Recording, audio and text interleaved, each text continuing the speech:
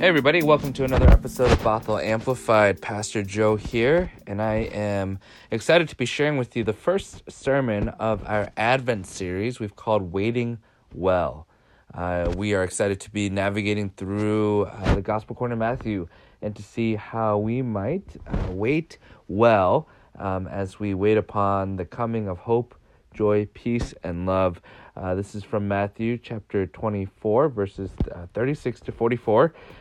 Check it out.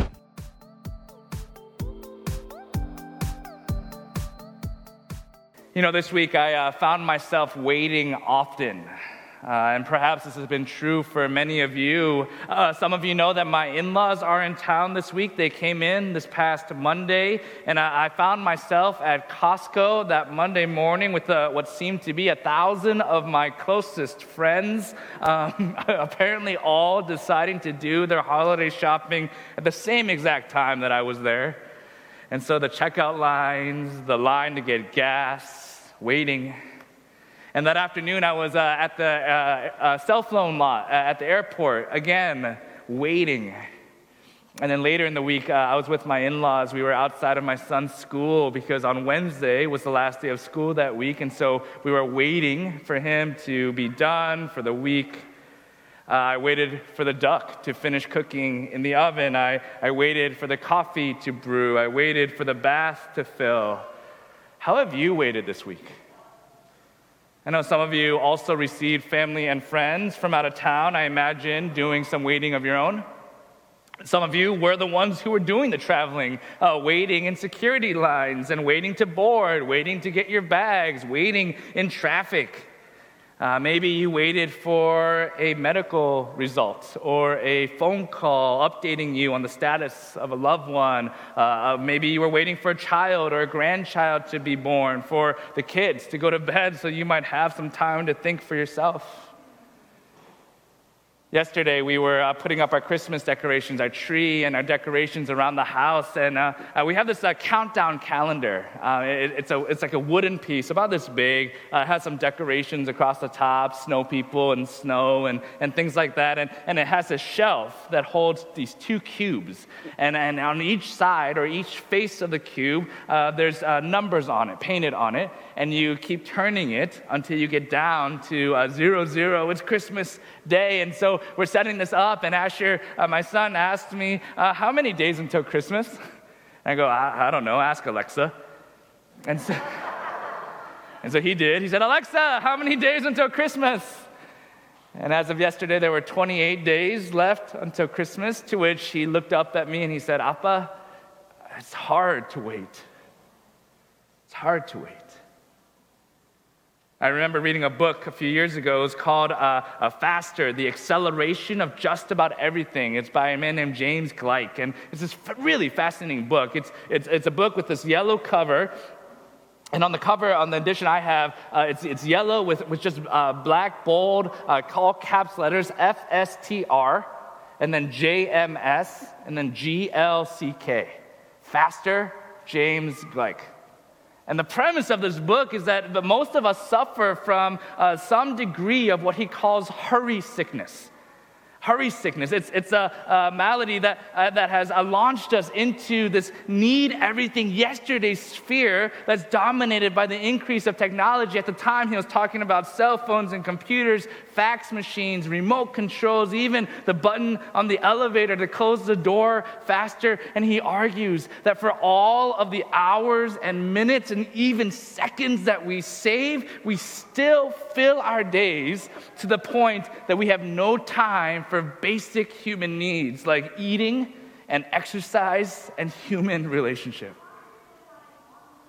And so here we are, right? Culturally unconditioned to wait, but in a season that does require us to do so. Because in the season of Advent, this word Advent comes from the Latin root for coming or arriving. And it's these 4 weeks before Christmas that's intended to be for us a time to prepare for, to anticipate for, to expect for the coming of Christ to this world, to wait for the embodiment of hope and joy, peace and love. And so the question we'll be asking over and over through the series is, how might we wait well? How might we wait well? And today I want to turn our attention to this idea that waiting well is not an invitation to sit idly by. It's not an invitation to sit idly by. Waiting well is active, and waiting well requires us to keep awake. All right? So we're in the Gospel according to Matthew, and we're near the end of Jesus' time on earth, and already we see the focus of this text, the author's focus, to be on the kingdom of heaven to come and on the call for discipleship, right? Call to humanity to say, be in relationship with me, Jesus, as we wait for the kingdom to come. Let's do this thing together. And remember, this gospel was written sometime in 80 CE, maybe closer to 90 CE, and it was to a community of early Christians about one generation removed from Jesus. And so those who journeyed with Jesus, they had already preached of a new way. They've already talked about a different way, and they spoke of God's preferred future as imminent, as is on its way to them now, for them now. And here they are, one generation removed, still waiting for the fulfillment of that promise. And as they wait, they begin to lose confidence in the future that they had so dreamed of. As they wait, their witness and their passion starts to fade. As they wait, they start to lose hope. And it's in the midst of that our author encourages them to continue on, to carry on, carrying on. And in a sense, this author is writing to people like us, right? People who knew of Jesus, who had learned of Jesus, who had heard and accepted the promise of God's preferred future someday that Jesus embodied when he was born in a manger all those years ago. And these are people who were still waiting. People who are still waiting. And with all that's happening in our world, for all that's happening in our world, for that community, they had just witnessed the destruction of the temple in Jerusalem. And they're trying to find their identity. They're facing the possibility and the threat of extinction. They're looking for direction when there seems to be no sign of God's preferred future to come. And for us, it's the new variant of COVID-19 spreading. It's the heightened impact of climate change with massive flooding and earthquakes and tsunamis. It's gun violence and addictions and the rise of homelessness and poverty and you fill in the blank.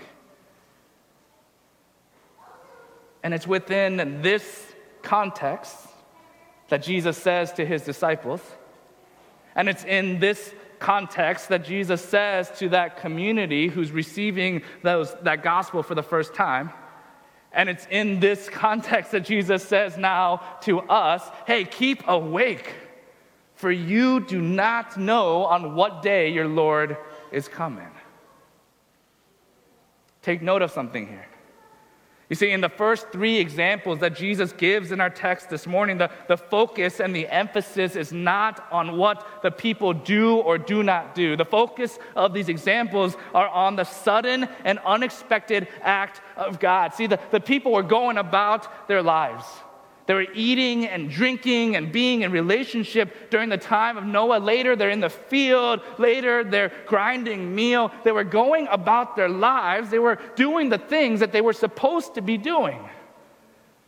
And it's not until this fourth example, this example of the homeowner, where we hear this directive from Jesus. First, it's in verse 42, keep awake, therefore, for you do not know on what day your Lord is coming. And once more in verse 44, therefore, you must also be ready, for the Son of Man is coming at an unexpected hour.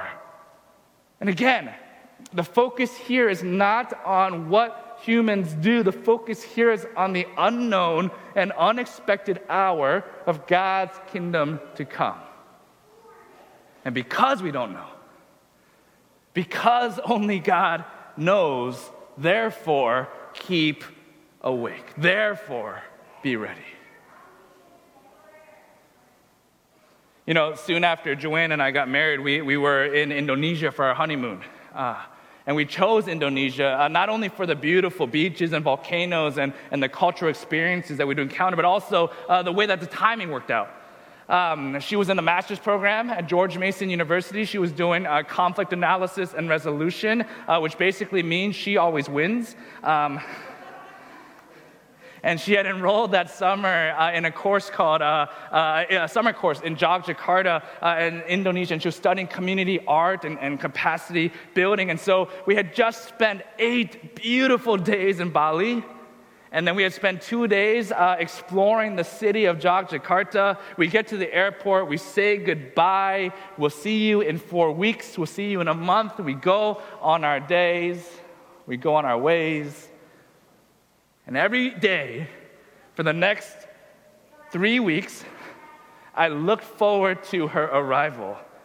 And that lasted all the way until the last 3 days. Because as I looked around our 2-bedroom row house, I realized that my habits had returned to my bachelor days. Dishes once a week, laundry when needed, couldn't find the vacuum. So the day before she arrives, I'm pulling this all-nighter, trying to get everything clean, everything perfect. I was so frantic that I even overwatered the fake plants that we had gotten from IKEA the summer before, just trying to get everything perfect. Theologian Bruce Reyes Chow, he talks about a bumper sticker that he once saw that said, Jesus is coming, hurry and look busy. Hurry and look busy as if we could work our way towards redemption. Hurry and look busy as if we could work our way towards grace, towards proving our devotion, towards proving our discipleship. Hurry and look busy as if we could earn God's love. But Jesus stops us and invites us into relationship with Him. Jesus stops us and says, hey, remember why I came in the first place. Remember way back when I came to be the embodiment of hope, joy, peace, and love. Remember when I came to affirm God's presence for you and in you. Remember that my name is Emmanuel, God with you. Remember? And remember that I love you no matter what has happened, no matter what is happening, no matter what is to come, I love you. So be ready, keep awake, not just for what's to come someday way out in the future, but be prepared and awake for what is already taking place today. Church, Advent is a time of waiting, but it is not a time of sitting idly by. Advent is a time when we are invited to remember Christ's coming as the embodiment of hope, joy, peace, and love. And it's a time for us to posture ourselves that we too can become the embodiment of those things to the world. That we can go on with our lives looking at the hurts of the world and claim God's love through Jesus that now flows through us to the world. Amen, someone? So how might we be called this Advent season to wait well? May we have the hearts open, the posture wide, to receive all that God has in store and in turn reflect that out to all the world. Amen? Let's pray. God, we give you thanks for this time together, for an opportunity to be gathered through the wonders of technology here in person and online. And God, we thank you for the gift of your Son, Jesus, the embodiment of hope and joy, peace and love. And we pray that you would make us bold, that you would strengthen us, that we too could live into our purpose of becoming more like your Son, that we too could be the embodiment of those things to all the world. Give us the boldness to be your people. It is in your holy name that we pray. Amen. All right, that was the first sermon of our Waiting Well Advent series. Tune in again as we continue through the Gospel according to Matthew next week as we talk about the ways in which waiting well produces good fruit. I hope you heard the challenge today, though, that waiting well is not simply sitting idly by, but rather it's an invitation for us to partner alongside what God is already doing and to remain aware and awake for all that we see before us. Have a wonderful, wonderful rest of the week, and we will talk to you soon. Bye.